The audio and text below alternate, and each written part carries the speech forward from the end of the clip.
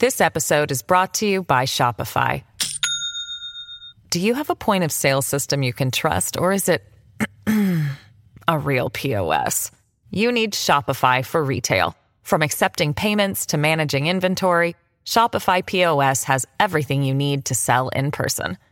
Go to shopify.com/system, all lowercase, to take your retail business to the next level today. That's shopify.com/system. This is the Simi Sara Show on demand. Subscribe now on iTunes. Listen to the show each weekday 10 to 2 on 980 CKNW and through the Radio Player app.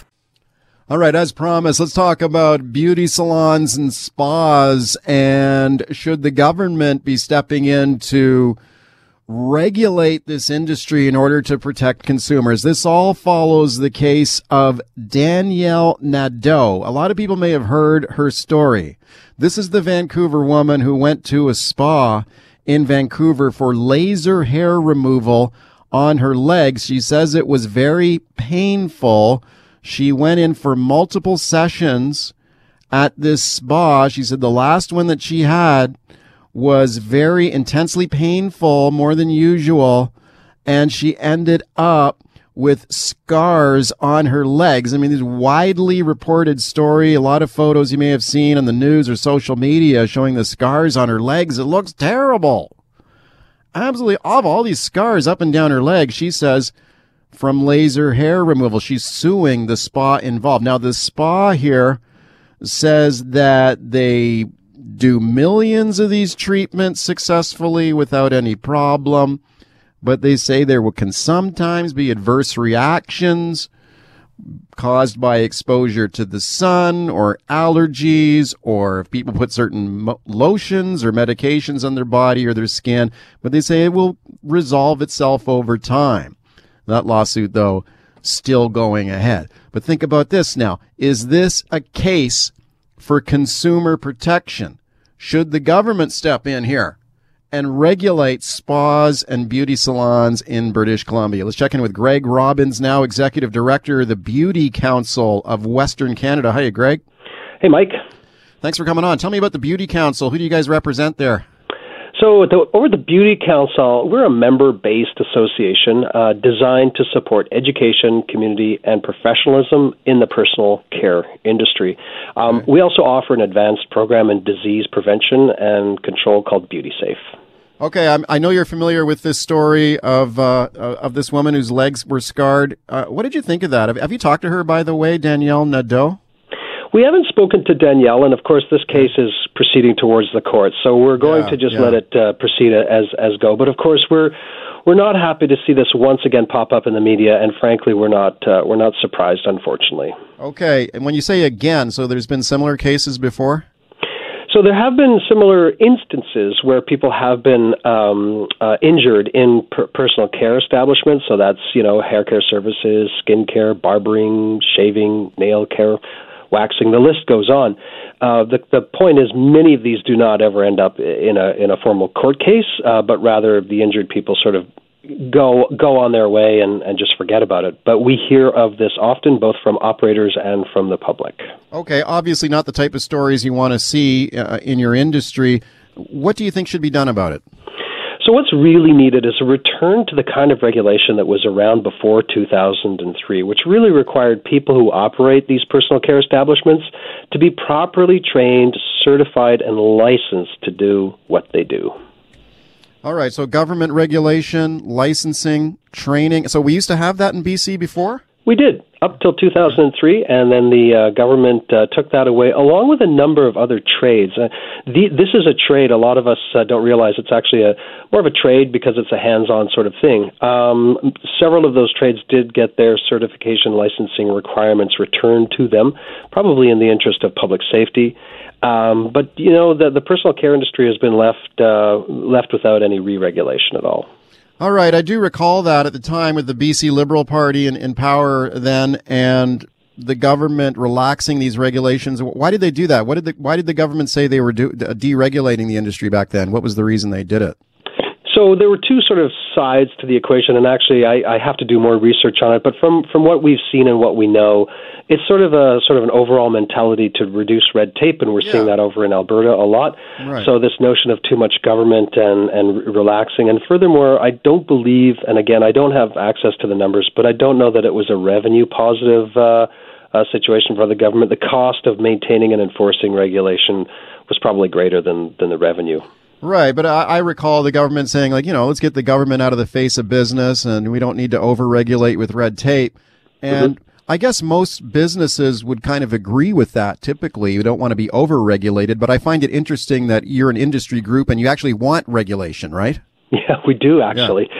And, I agree, there's red tape, and that is multiple forms and standing in line and being on hold forever and just not being able to conduct your business. But this is really a question of public safety, and a whole lot has changed since 2003. This episode is brought to you by Shopify. Do you have a point of sale system you can trust, or is it a real POS? You need Shopify for retail. From accepting payments to managing inventory, Shopify POS has everything you need to sell in person. Go to shopify.com/system, all lowercase, to take your retail business to the next level today. That's shopify.com/system.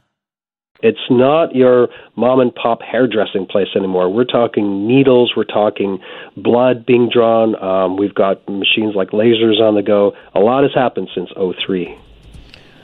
What circumstances would they draw blood at a spa? So blood is drawn often. Waxing is a very typical instance of the breaking of what's called the sanitary barrier. That is when you see blood. Not only that, but when in many nail care instances, especially with pedicures or manicures, there's a tool called a nipper that is used to trim cuticles, and those can draw blood if the nipper isn't used properly. And there are a lot of new sort of hip barbering places that are around where, guys are wielding pretty sharp razors up against some pretty delicate skin, and it's not difficult to nick the skin and draw blood. Okay. If you did go for this kind of regulations or licensing, what are your member businesses telling you? Are they saying, yeah, we want to be regulated? Please get the government to regulate us? There are a lot, yes. Yeah, as a matter of fact. Haven't done a comprehensive study. However, many of our members are very pro-regulation.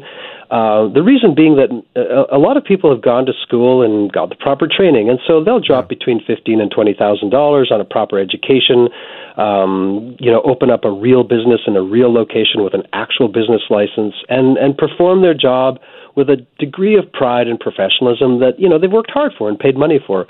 Well, then some YouTube kid comes along and self-trains and opens up in their basement without a business license and starts competing with them, but not so much competing with them, but really performing the craft and the trade without any proper attention to the safety of the client. What kind of training do people get now? If you go to a beauty salon or a spa or something like that, or what kind of reasonable confidence can a consumer have that the person treating them has been trained properly? Wow, that's a great question. Unfortunately, there's no real place for people to actually go ahead and say, "Can I see the license on the wall?" Right. The same way, if you were to walk into a dentist, where's your stuff up on the wall? Where are your certificates? And how do I know that you actually went to school for this stuff? There is no such thing in this industry at all. If you could go in and get a spa service and have all sorts of things done to you, and the walls don't need to have any licenses on them, and there's no required certification needed by the operator whatsoever. So there's really no standard. What about, let's say a consumer is listening to this and thinking like, wow, I want to make sure that if I'm going to a salon or a spa that I'm going to be safe, I'm not going to be injured, that the person who's working on me has got proper training and skills. Is there any way that a consumer can protect themselves in that situation? So, yeah, it does get downloaded to the consumer for sure, Mike. It becomes sort of their responsibility to ask those questions. Where did you go to school, and how long have you been practicing for? And these are the basics. Those are the fundamentals. And generally, most people who are proud of what they do will list their education on, let's say, just as easy as their website. I would not recommend consumers depend on Google reviews or Yelp reviews. Those are very subjective and usually not based on much research or facts. So just those basic fundamental questions. We do offer certification programs and verification that people who are in the industry who may or may not have the proper certification, at least a certain amount of comfort to customers that, if they do carry our certificate of qualification, they're not just making it up as they go along.